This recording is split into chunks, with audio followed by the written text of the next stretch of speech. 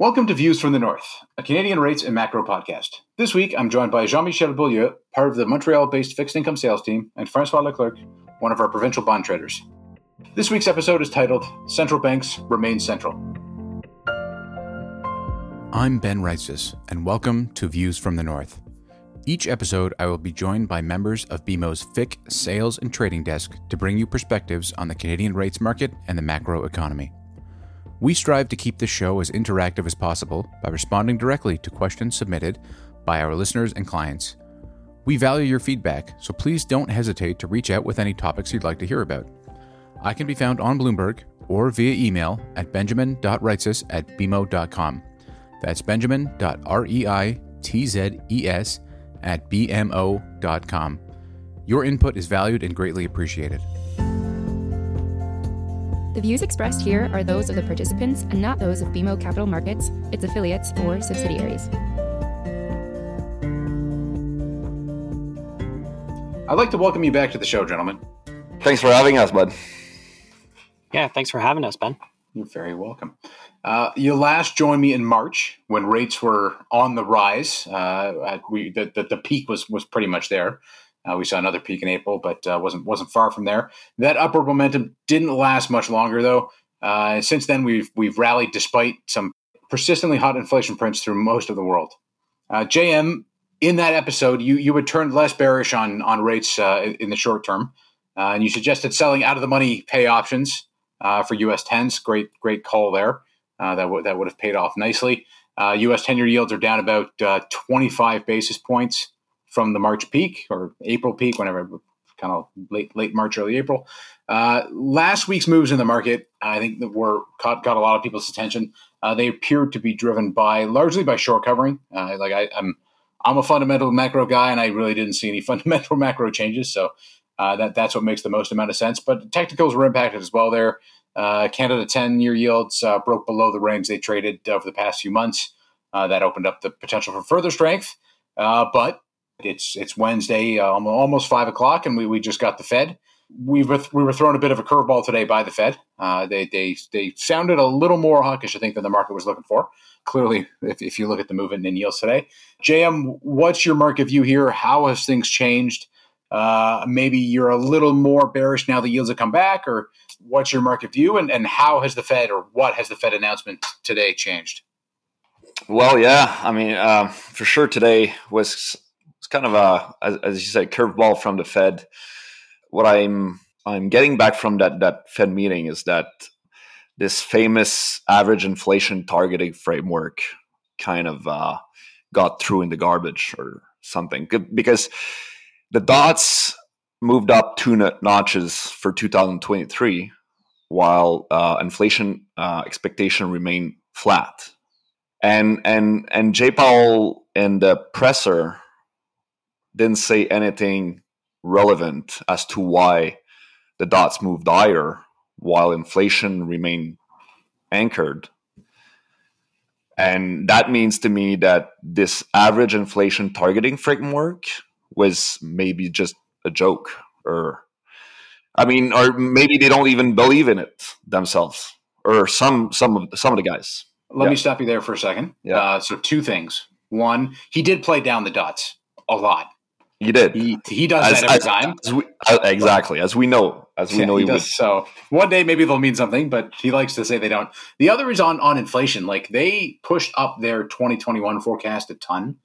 So maybe from their perspective, they have headline PCE at 3.4% this year, and they move the next 2 years up a bit, like a tick. So it's still around 2%, but maybe the 1.4% above 2% this year. So like 3.4 this year. And core PCE being at 3%, so a percentage point above where they targeted in the long run. Maybe that's enough for them. Maybe that is sufficient to hit their kind of longer term average.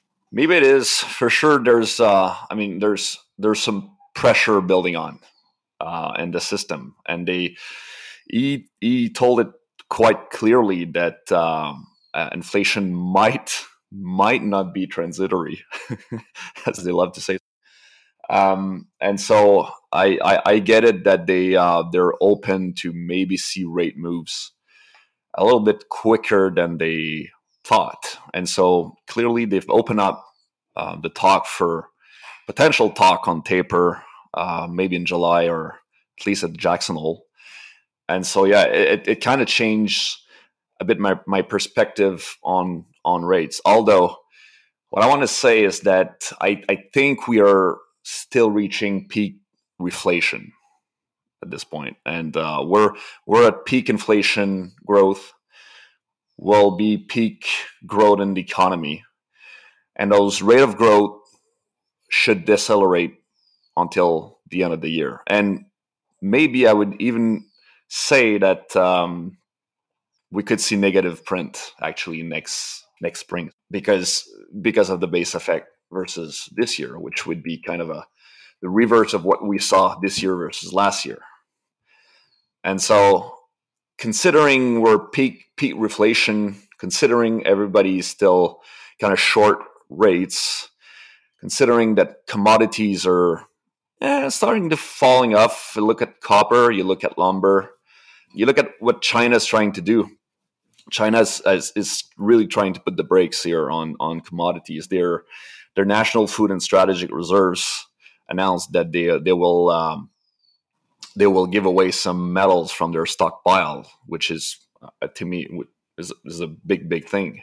And so they're really trying to slow down that craziness in commodities.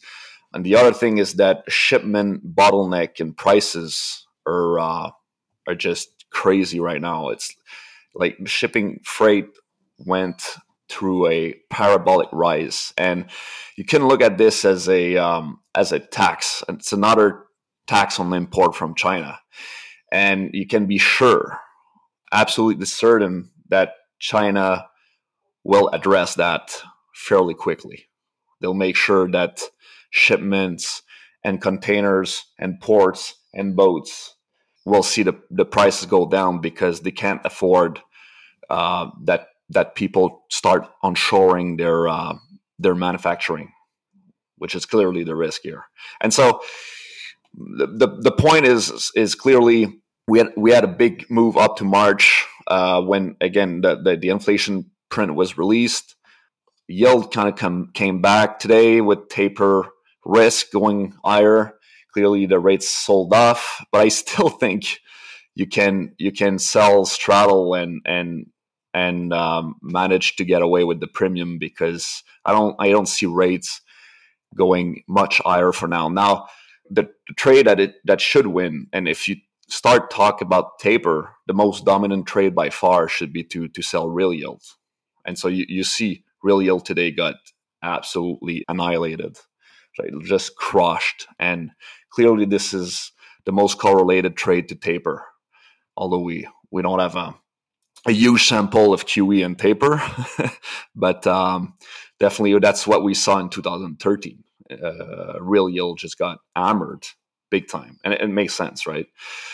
So I would say my view moved a bit into being a bit more bearish on real yield rather than nominals. Okay.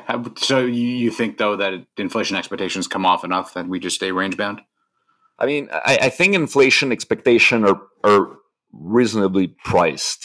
That's my thing. And if they start to talk about taper, it could actually come down. Could actually come down with commodity prices going down. And so that's why being short nominals is probably not the best trade. But again, real yield, because as we know, the Fed bought a huge amount of real yields, huge amount of tips. So if they start to fade this buying program, they're going to take it on the chin. All right, Francois, what's your view on the market here? Yeah, I would agree with JM a bit here. The maybe one different I would point out too is the month-over-month increase in CPI that we've seen over the last few months seems to be pretty sturdy. To me, all the employment data that we have seen as well seems very strong. Even if we were like just sub 600K in the US for the last print, it's still solid gains, right? So I think we might get something. People are pointing towards stagflation. Maybe it's we're not there yet to discuss that, but I think we can get into an environment where at some point the economy is just reopened and inflation continues to print, but we don't really go anywhere. So maybe we do stay range bound. I think going into Jackson Hole, we might get another pullback.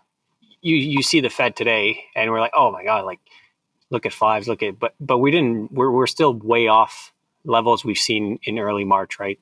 So I think internationals especially are going to look at the 2-3 year part of the curve and are going to continue to be buyers at these levels for the time being. All right, fair enough. Why don't we extend this a little bit to Canada? The Bank of Canada was last week. They were also, I think, at least they stayed on the hawkish side. They stayed on the upbeat side, especially kind of relative to other global central banks. It looks as though tapering is well on track for the Bank of Canada to do it again, taper one more time in July, bring their purchases down as much as another billion or so, bringing that down to $2 billion. And I mean, the bank's a little bit ahead of the Fed at this point, but I think with the change in dots, it suggests maybe the Fed's not as far behind the bank as it seemed. We got as many hot CPI prints as we have in the U.S. We've had the same, if not more, in Canada.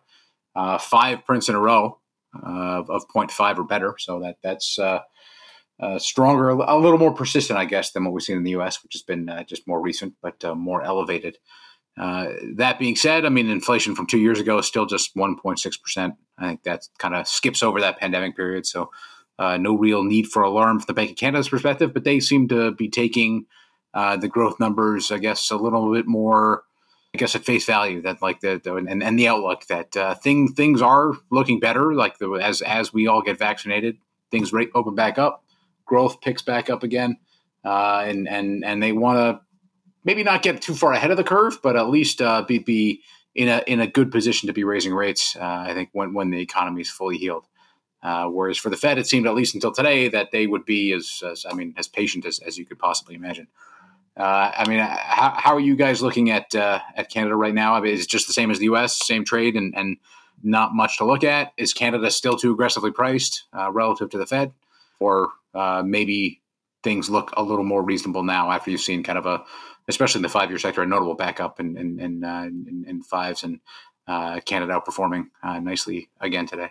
Why don't we start with Francois there, and then we'll get to JM. Yeah, I favored being short fives in the U.S. That's a position I had for a while. Obviously, you saw the price action, the short covering, and the rally going into today. I think the move today clearly reflects more fundamentals, but you could see that the short base was still very large out there, and even after last week's data, the rally was pretty shocking, despite the direction of fundamentals in this.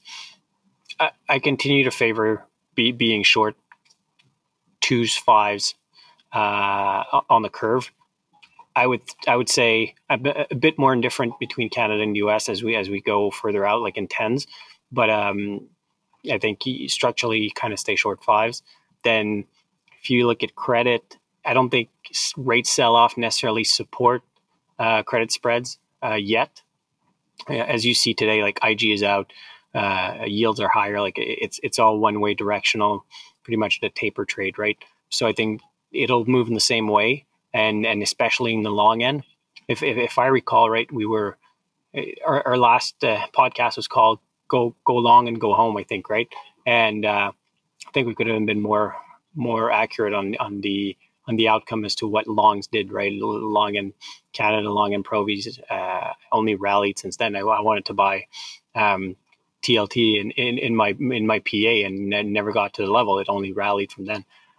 So I think that might be a trade that starts to unwind as we move into the summer months. Well, you started that comment by saying fundamentals. You talked about fundamentals and how central banks, the Fed was kind of reminding people of fundamentals. I think that's pretty key at this point. Like it's easy to forget where fundamentals are. That's pretty much all I do for a living. So I stare at those all day, more so than most people. And the fundamentals are still really good.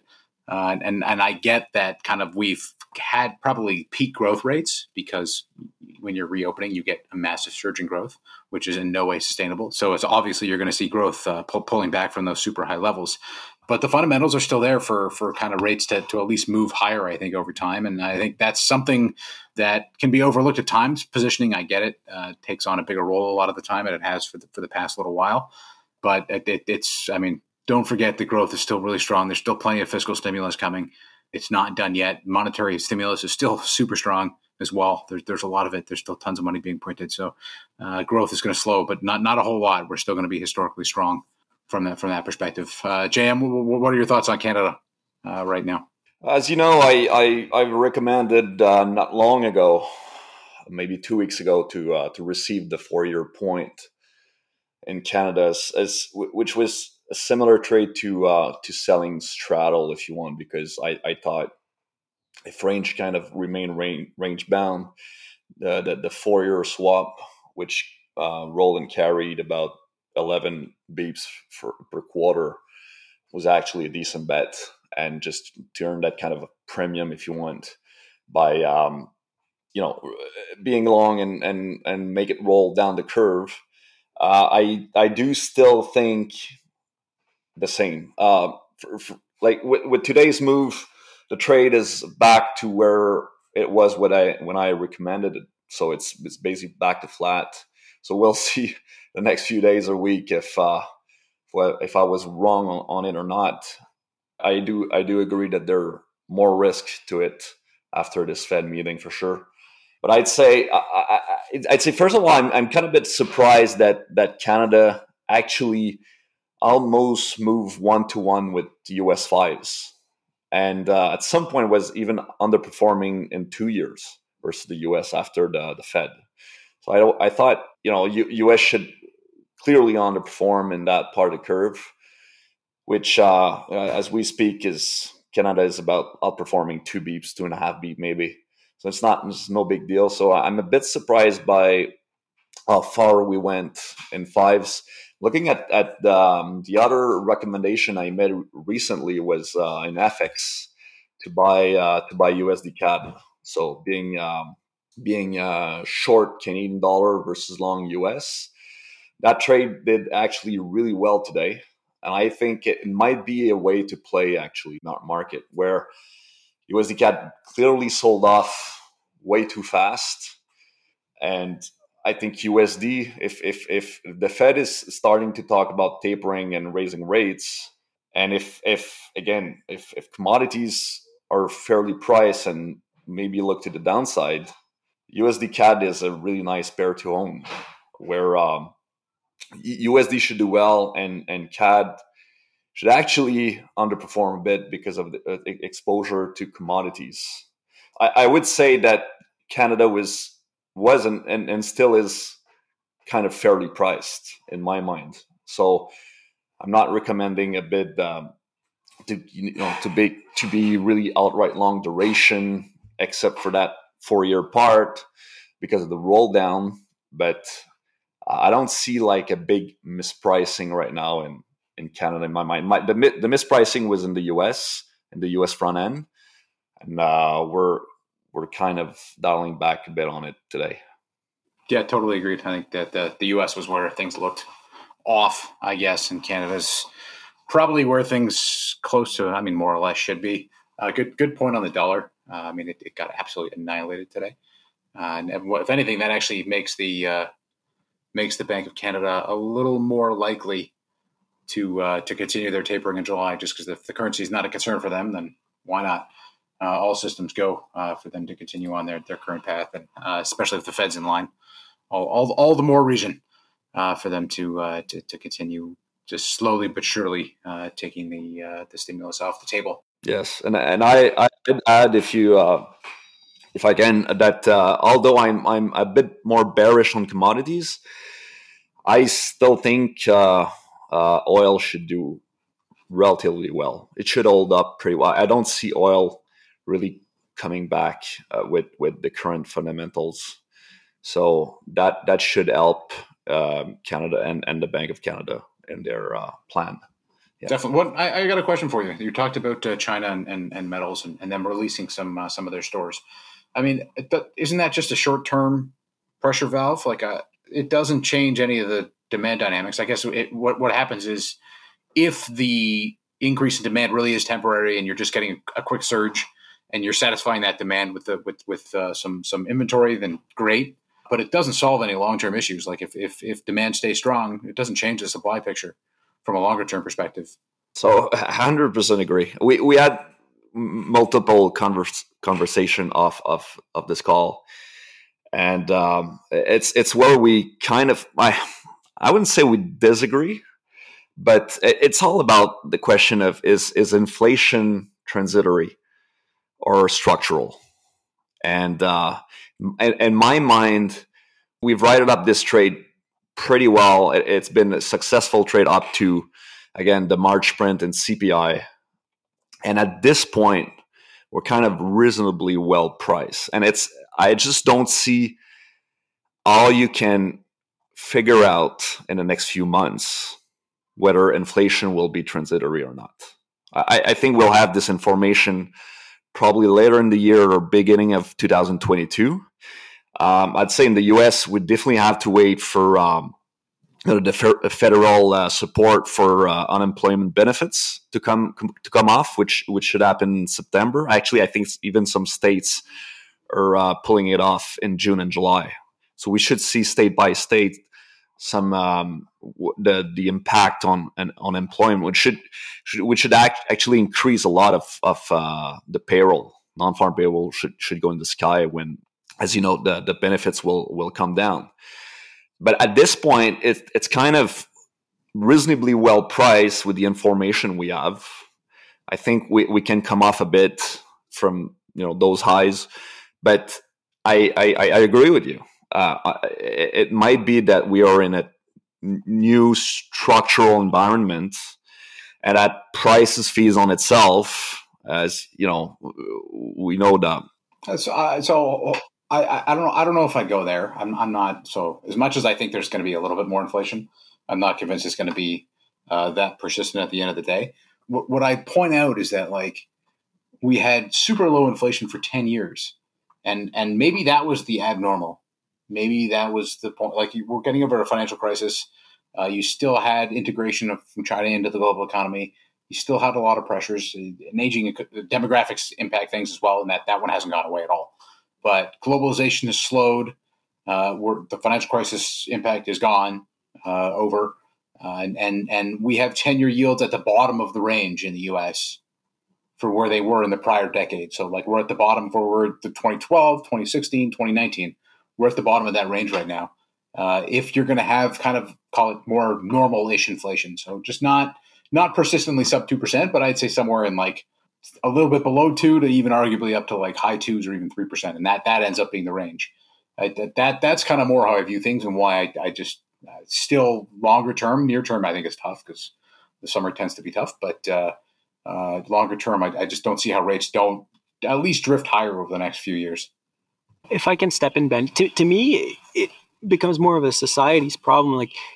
If you just think about what the pandemic has done to the gap in between different classes in society and who's been affected the most, and the wealth gap that has been just increasing and increasing over the last decade in the US and in Canada.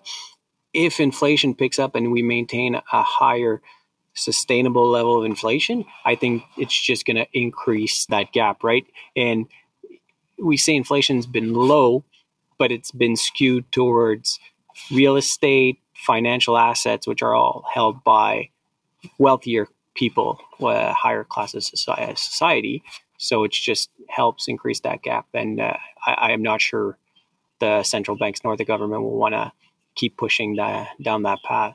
They need to deal with debt, though. So inflation does whittle away your debt burden when you have trillions and trillions in government debt.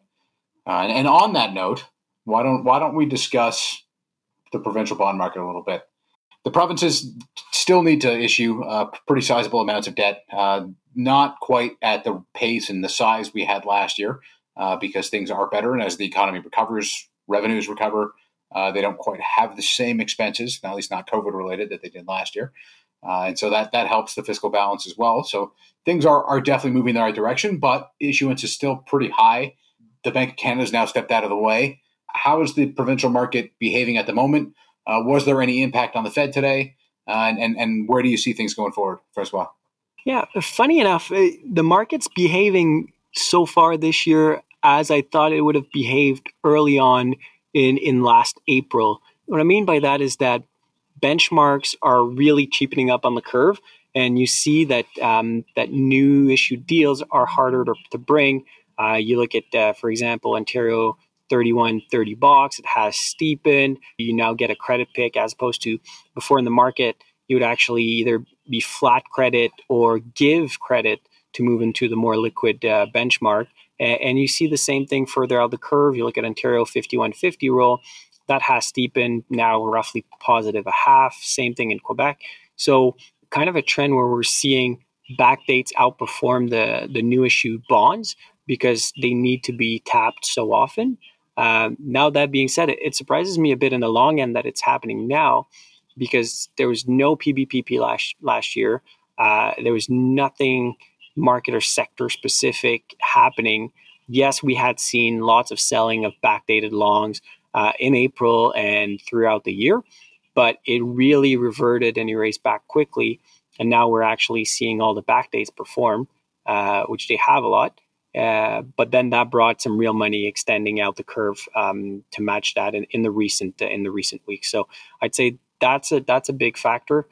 You say the PBPP has ended, but you just look at 5-year Provies and they're as rich as they've ever been versus Canada's versus CMB. That to me is kind of a trade out there, and we've seen some accounts do it, but the credit value in the 5-year sector for Provie is very little. Some bonds even trade flat to CMBs, and if you just extend and go out into 10s with the asset swap curve that's inverted, the credit curve that is steep, you really get a nice pickup. It's a straight line up as I've seen it in the provincial space. So I think the 5-year sector is very, very rich, but it's there because there's been so much liquidity, so much cash in this market. However, you kind of have to protect for worse days and improve your credit when you can at these spots, right?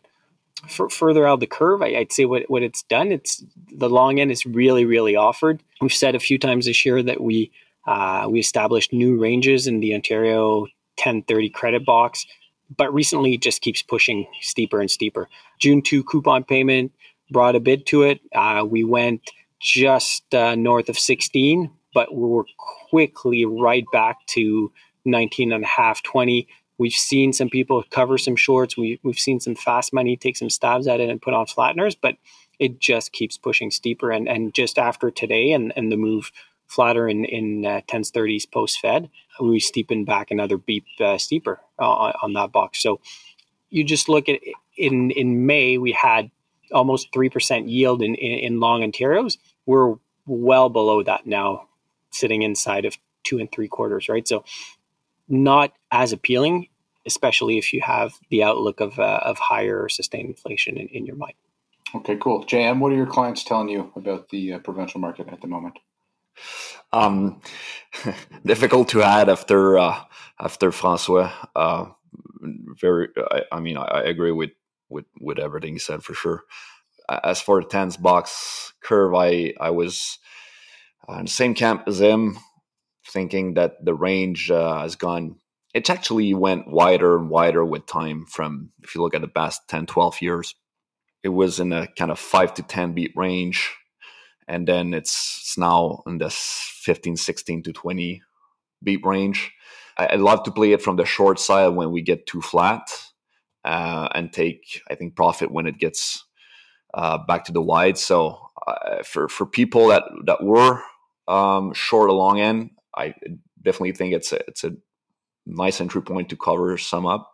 I don't know if you get long right now. It's tough to say at this point. The other team I would add, Francois, is Ontario versus the other peripherals. I hope you were going to touch that. Yeah. Yeah, I was definitely dead wrong the beginning of the year, I thought with the end of the PPVP, peripheral would widen a bit. So I thought this program was kind of implying support for the peripherals, and I was definitely wrong. So peripherals continue to outperform, basically because Ontario keeps issuing and issuing more. And at this point, it's quite interesting to figure out, okay, what do you do with your BCs in Alberta and Manny and what have you? Like, Alberta is right around 10 beeps in longs now, was 22 beeps a few months ago. And as you know, post 2014 oil crash, the range was kind of -5 to plus 35-ish or so, I think, in long, Francois, or close to, I think. Yep, exactly. So at 10 beeps, we're definitely going back to the low end of the range. BCs right now are -7, -7.5. The range was 0 to minus, let's say, 16 over the past 20 years. So middle of the range there. The big question is, with rates still low, do you continue to add on your BC? Do you continue to add on your, any other peripherals? The trend seems to be your friend right now. And again, Ontario is definitely issuing a lot of paper. And so there's, and we see it with Quebec. Quebec is actually making new tight levels at -4.5. It's never been there. And so this is completely new territory for Quebec. And so I think that's a big team right now. I would tend to think that there's still momentum in there, and if risk asset continue to do well, we should see peripherals continue to outperform, since we're not at the tight end of the range historically. Exactly, good point. And I think I was wrong too on the last call when we discussed the end of PBPP. We thought it was very supportive for peripherals and in the front end. But the bid for peripheral has been across the curve. Initially, I think it was really more of a carry trade in a low vol, tight spread environment where doesn't seem to be much risk of spreads blowing off. So that really performed well. Here, what I think all the names that are trading way through Ontario, like it's a harder carry trade. People won't necessarily, like fast money won't put it on necessarily for a quick play because it's expensive, and it tends to not work that fast. It mostly works over time.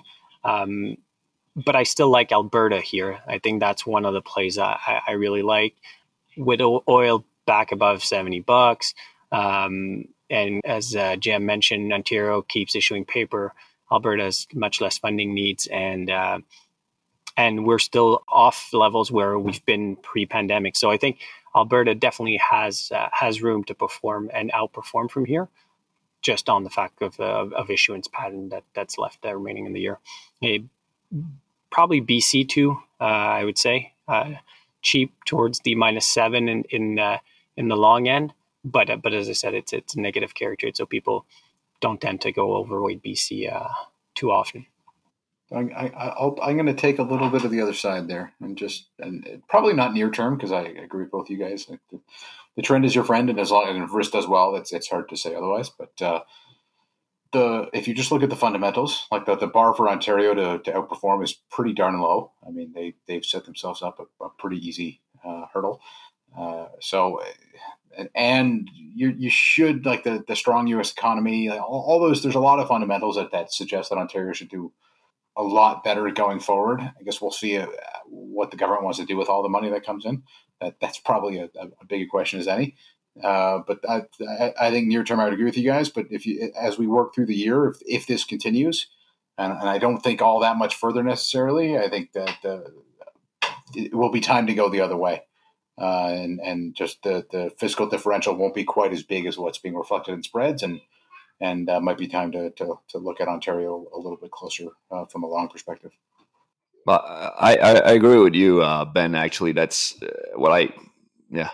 The point is, as Francois said, a lot of peripherals are now going through Ontario, so you're losing carry, and as you said, economy in the hurdle for Ontario to perform is much lower. And so I do think actually that reversing this trade and selling peripherals going back in Ontario could be at some point one of the bigger trade in the whole provincial space.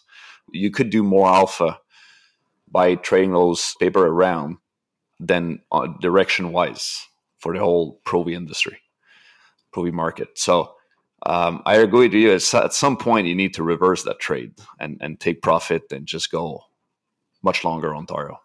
I'll bring you guys on when that time comes. How about that? All right. We're a little bit long here, so why don't we wrap up? What do you favorite trade? One each. What do you got? So I'd say short real yields, probably more in the US because it's more liquid. I still like USD CAD reversal here to the maybe 124, 125 kind of thing. Risk wise, I'm pretty neutral, and again, as you know, rates, nominal rates, I am neutral. So yeah, I would put those two trades right now. Yeah, I'll keep it around something I mentioned a bit earlier, but selling any Provis in the 4 to 5 year sector to extend that's into something that trades off, let's say 27s, 28s, 29s, steep credit curve, very steep asset swap curve, and all those Canada bonds are very rich.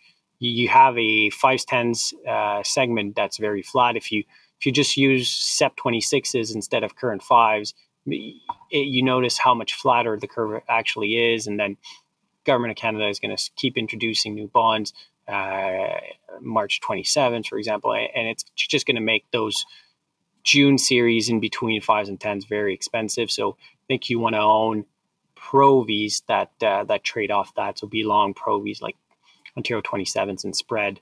That should perform well if you're short the underlying Ontario Canada June 27s against that. So any type of extension, you can shape it that way, but selling the rich 4 to 5 year that's been squeezed out and doesn't have any juice left, and move further out the curve. All right, cool. Well, thank you, gentlemen. Appreciate you joining me again. And when you tell me that the Provi sector is going to turn and that the peripherals are going to turn, we'll have you back on. Have a good night, guys. You do it. Thanks, man. Bye. Thanks for listening to Views from the North, a Canadian rates and macro podcast. I hope you'll join me again for another episode. This podcast has been prepared with the assistance of employees of Bank of Montreal, BMO Nesbitt Burns Incorporated, and BMO Capital Markets Corporation. Together, BMO, who are involved in fixed income and foreign exchange sales and marketing efforts. Accordingly, it should be considered to be a product of the fixed income and foreign exchange businesses generally, and not a research report that reflects the views of disinterested research analysts. Notwithstanding the foregoing, this podcast should not be construed as an offer or the solicitation of an offer to sell or to buy or subscribe for any particular product or services, including, without limitation, any commodities, securities, or other financial instruments. We are not soliciting any specific action based on this podcast. It is for the general information of our clients. It does not constitute a recommendation or a suggestion that any investment or strategy referenced herein may be suitable for you. It does not take into account the particular investment objectives, financial conditions, or needs of individual clients. Nothing in this podcast constitutes investment, legal, accounting, or tax advice, or a representation that any investment or strategy is suitable or appropriate to your unique circumstances, or otherwise constitutes an opinion or a recommendation to you. BMO is not providing advice regarding the value or advisability of trading in commodity interests, including futures contracts and commodity options, or any other activity which would cause BMO or any of its affiliates to be considered a commodity trading advisor under the U.S. Commodity Exchange Act. BMO is not undertaking to act as a swap advisor to you or in your best interests in you. To the extent applicable, will rely solely on advice from your qualified independent representative in making hedging or trading decisions. This podcast is not to be relied upon in substitution for the exercise of independent judgment. You should conduct your own independent analysis of the matters referred to herein, together with your qualified independent representative, if applicable. BMO assumes no responsibility for verification of the information in this podcast. No representation or warranty is made as to the accuracy or completeness of such information, and BMO accepts no liability whatsoever for any loss arising from any use of or reliance on this podcast. BMO assumes no obligation to correct or update this podcast. This podcast does not contain all information that may be required to evaluate any transaction or matter, and information may be available to BMO and/or its affiliates that is not reflected herein. BMO and its affiliates may have positions, long or short, and affect transactions or make markets in securities mentioned herein, or provide advice or loans to, or participate in the underwriting or restructuring of the obligations of issuers and companies mentioned herein. Moreover, BMO's trading desks may have acted on the basis of the information in this podcast. For further information, please go to bmocm.com/macrohorizons/legal.